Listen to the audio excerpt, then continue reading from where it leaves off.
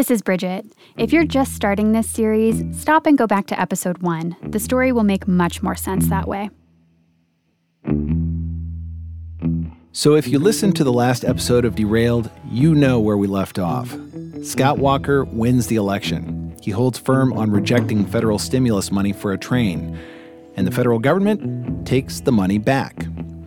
That day in 2010, when it all becomes official, Governor-elect Scott Walker tells reporters that Wisconsin has Not just won. this, but in general, I think the fact that we don't have a train between Milwaukee and Madison and there's no other way the federal government nor anyone else can force it's a victory. That same day, Madison Mayor Dave Cheslevich holds a press conference of his own. He is crushed. He says Walker boxed himself in on this issue, and now Wisconsin will pay the price. Right. The next question to be asking the governor-elect is, when are you going to start writing checks back to the federal government for how much? Remember, Wisconsin was going to get $810 million from the federal government to build a passenger rail line between Madison and Milwaukee. Now, the Obama administration makes clear it's taking back all but $2 million of that. Wisconsin's outgoing governor at the time, Democrat Jim Doyle, says he's disappointed, but at least people will see the full picture now. This money that's not coming to Wisconsin, it's going to rail projects in other states. I think everybody understands that it's been a total fiction that has been pushed forward over time, that somehow this money could go for something else in the state of Wisconsin if it's not going to be... It's not going to be high-speed rail here. It's going to be high-speed rail in some other state. So it's that simple. And that would happen almost immediately. The day the U.S. Department of Transportation takes back Wisconsin's money, it spells out where it will go. New York, Illinois, and Washington will all get pieces of it, and the biggest chunk will go to California. So, we followed the money.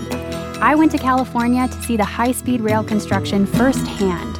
And while Wisconsin and California are vastly different projects, I'll tell you what I saw.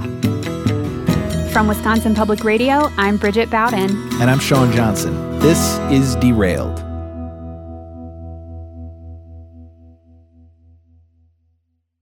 This past July, I spent a morning at E.J. DeYoung's dairy in Hanford, California. We're milking a little over 5,000 cows. Wow. 3 times a day. DeYoung farms about 3,500 acres. We got in his truck, and he drove me around. So this is what we call the fresh pens. So all these girls, they have calved within the last 20 days. He showed me his field of solar panels and the perfectly manicured rectangle of lawn where his house sits. He showed me where his main water line runs and where he's drilling a new well. Eventually, we came to a big dirt path carving right through a field.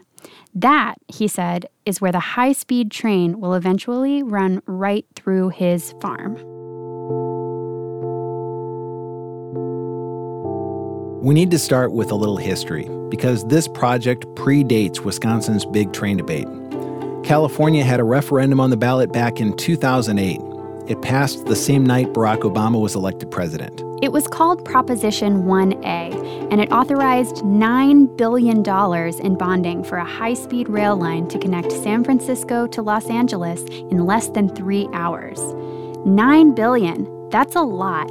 It's more than all the high-speed rail funding in the whole stimulus package. Then in 2010, California got some of that stimulus funding, more than $2 billion. But that didn't mean they'd have new trains running right away, because the California project is a lot different than Wisconsin's would have been. Remember, Wisconsin's rail project was what they called shovel-ready. The trains would have traveled along an existing rail corridor. Although they would have needed upgrades, there were already tracks for most of the way. In California, they're basically starting from scratch. For miles and miles, there's nothing there. No tracks, no right-of-way. And that's really challenging. When they started construction, they hadn't actually acquired all of the land they needed yet, and they're still not done. It's delayed the project and driven the costs up, way up.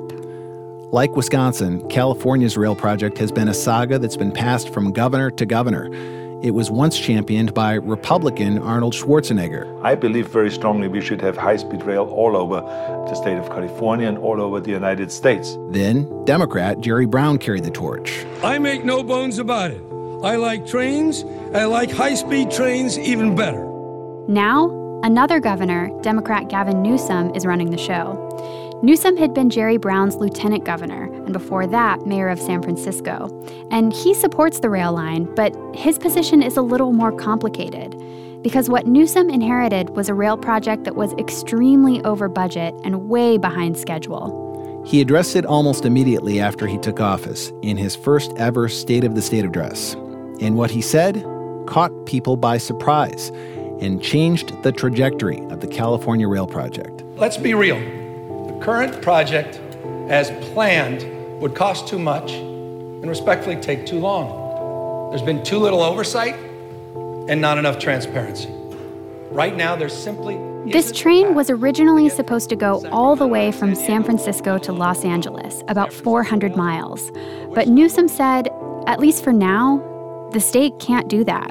However, we do have the capacity to complete a high-speed rail link between Merced and Bakersfield.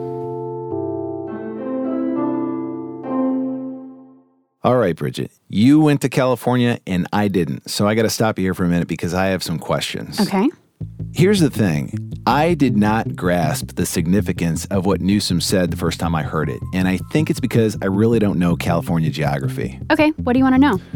Well, let's start with where this train was originally supposed to go. So California's population is concentrated in two main areas. In the north, there's the Bay Area. That's San Francisco, Oakland, San Jose. In the south, you've got the coast, Los Angeles, San Diego. The plan from the start was to connect these two huge areas. But the state is a lot bigger than just these two areas. Right, and the area you need to know about for this story is called the Central Valley. The Central Valley. Okay, tell me about that. So the Central Valley is a huge area in the middle of the state that stretches from Northern California all the way to Southern California. And you showed me what it looks like on a topographic map of California, and I gotta say that helped me picture it better. It's this very long, flat, green region of California. Perfect for growing almonds and walnuts and fruit. Actually, a lot of the food that Americans eat comes from the Central Valley. And when you went to California and visited EJ's farm, this is where you were, in the Central Valley. Yep. So when the governor of California says in his State of the State address that they can build a high-speed rail link between Merced and Bakersfield... EJ's farm is pretty much right in between those two cities. But this farm in the Central Valley is actually a long way from Los Angeles and San Francisco, right? It is. So California's basically building the middle of this train? Right. And what about connecting the train to San Francisco in the north and Los Angeles in the south? Governor Newsom is basically saying, we'll figure that out later. Okay, I think I'm caught up now. Okay, you good? Yeah, let's get back to the farm. Okay, back to the farm.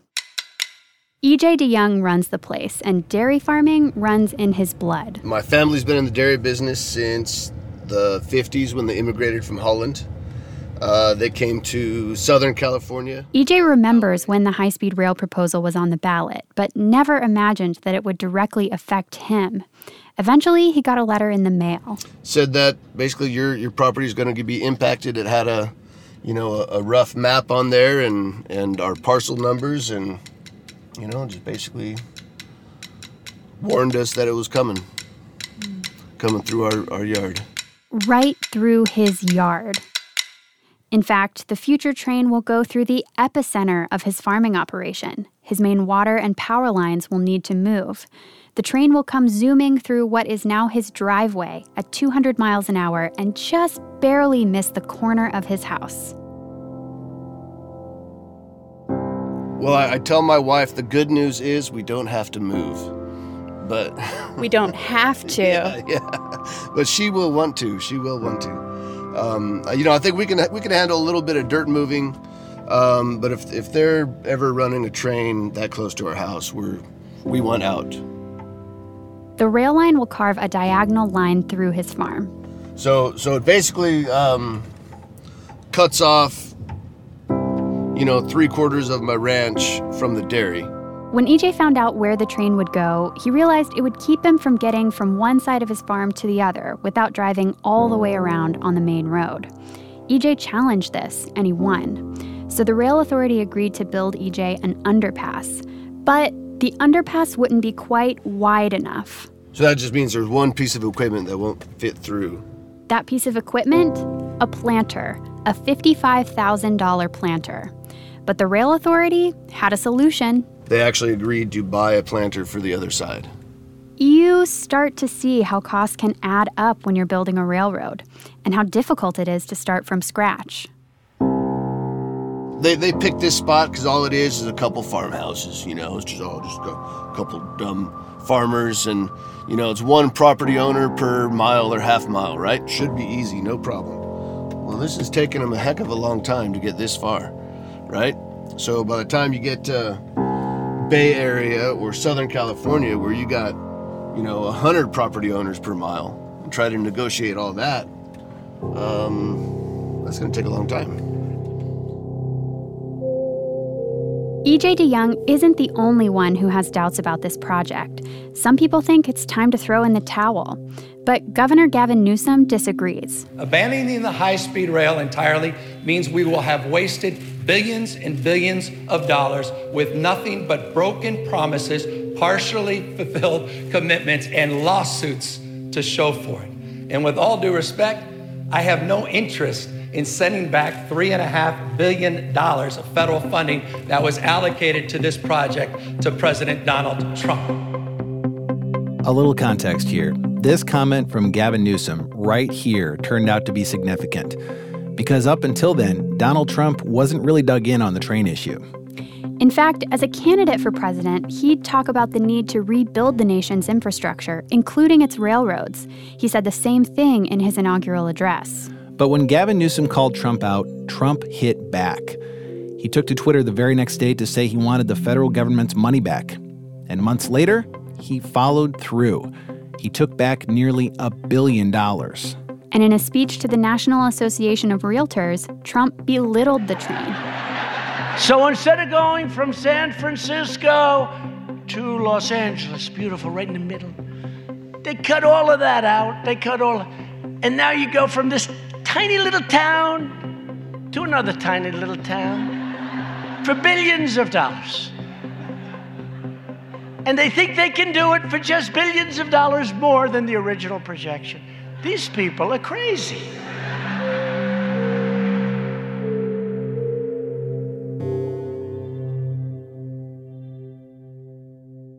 And in California's Central Valley, this is huge for people like EJ, because their land has already been taken to make way for the train, and they want to get paid for what they've lost. Every time Trump tweets about it and threatens to take away more federal money, and then I get a little more nervous, When EJ bought this property, he imagined he'd grow old there. But until the future of this train gets resolved, he's not sure what to do. So the uncertainty is probably the most frustrating part. This is one farmer's perspective, but there's more to the Central Valley than farms. In fact, there's a city twice the size of Madison right in the middle of it, Fresno. We'll head there after the break.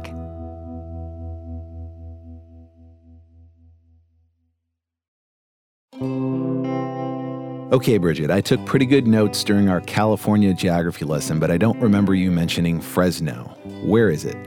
So you remember the Central Valley? Yeah, the big flat green place in the middle of California that grows all the fruits and vegetables. Yep. Fresno is right in the middle of the Central Valley. So is Fresno like a small town? No, not at all. It's actually the 5th largest city in California by population. So it's a little smaller than Milwaukee, but a lot bigger than Madison. Okay, so why'd you go there? Because this is where a lot of the construction for the high-speed rail line is happening. And what's that look like, the construction? So as you drive into Fresno, you go through a lot of farmland. For miles and miles, it's flat highway with almond or walnut groves on either side of you. But as you get closer to the city, you start to see these huge concrete structures rising out of the farm fields. And that's it. That is the rail construction. What are they, the huge concrete structures? They're the beginnings of bridges, overpasses, underpasses, the pieces that will eventually be put together to form this rail line. But they're not connected now. No. So what do people think about that? As I talked to people in Fresno about the construction, I heard the same thing over and over again, which was, oh, the high-speed rail project? Is that still happening? Well, is it? I mean, the answer to that question depends on who you ask. The literal answer is yes. It's being funded. Construction is currently happening. Here's Tony Tinoco, a public information officer with the California High-Speed Rail Authority. If you're from the area and you're passing by a lot of our structures, it's really hard to miss. There have been some, reports in the news of, funding, things like that. But as far as construction in the valley, nothing has changed. We're still moving forward. And she says there's a huge benefit to taking the rail line through this area. She says it wasn't just meant to be a fast connection between San Francisco and LA. It was always meant to connect the Central Valley to the state's biggest cities, to make Fresno and other places bedroom communities of the Bay Area, where housing is tight. Fresno, Hanford, Madera, Kings County, all of these places, in order for people to actually work, live out in the Bay Area, go to school there, commute back, things like that. So we're seeing those benefits. But in Fresno, the construction is taking a long time. They broke ground in 2015, and since then, a lot of roads have been closed. We've had to close off Tulare, Mono Street, Kern Street. We've left Ventura open for traffic, for pedestrian And for traffic businesses in Fresno's Chinatown neighborhood, that has meant trouble. Chinatown is right across the railroad tracks from downtown Fresno. And downtown is busy. There's a baseball stadium, high-rises, restaurants. It used to be that you could walk from Chinatown into downtown, but since construction started, it's been cut off by a fence and road closures. The sidewalk next to the fence is covered with trash and broken glass. To be clear, the Chinatown neighborhood has been in decline for decades, but rail construction has hit them hard. Most of the businesses have closed. One of the only restaurants left in Chinatown is Cuca's Mexican restaurant on F Street. Margaret Cifuentes has worked here for decades. Her grandmother started the restaurant, Margaret inherited it, and now her daughter runs it. We sell Mexican food. It's authentic Mexican food, so we're open for breakfast and lunch. Because of how Chinatown has gotten here in the evening, we don't open for dinner no more in Chinatown. What do you mean, how Chinatown has gotten? It's gotten like a ghost town. There's nothing that goes on here after. Most of the restaurants that are open, they all close by 3 o'clock. So there's nothing really open here. When Margaret first heard about the high-speed rail plan, which she calls the fast train, she thought it might be good for the neighborhood. At first I thought it was going to help because the substation where they would be getting on and off was going to be right here right down the corner. So I thought, oh wow, that's going to help because while they're waiting for their train, they might come in over this way. But nothing's coming. And all we got is closed streets. And nothing in the future to say, well, in 2 years, 3 years, we're going to have the fast train. As of right now, everything is stopped. So do you think the fast train is ever coming? No, I do not see a fast train ever coming. Especially right here in the Chinatown area, I don't see a fast train coming.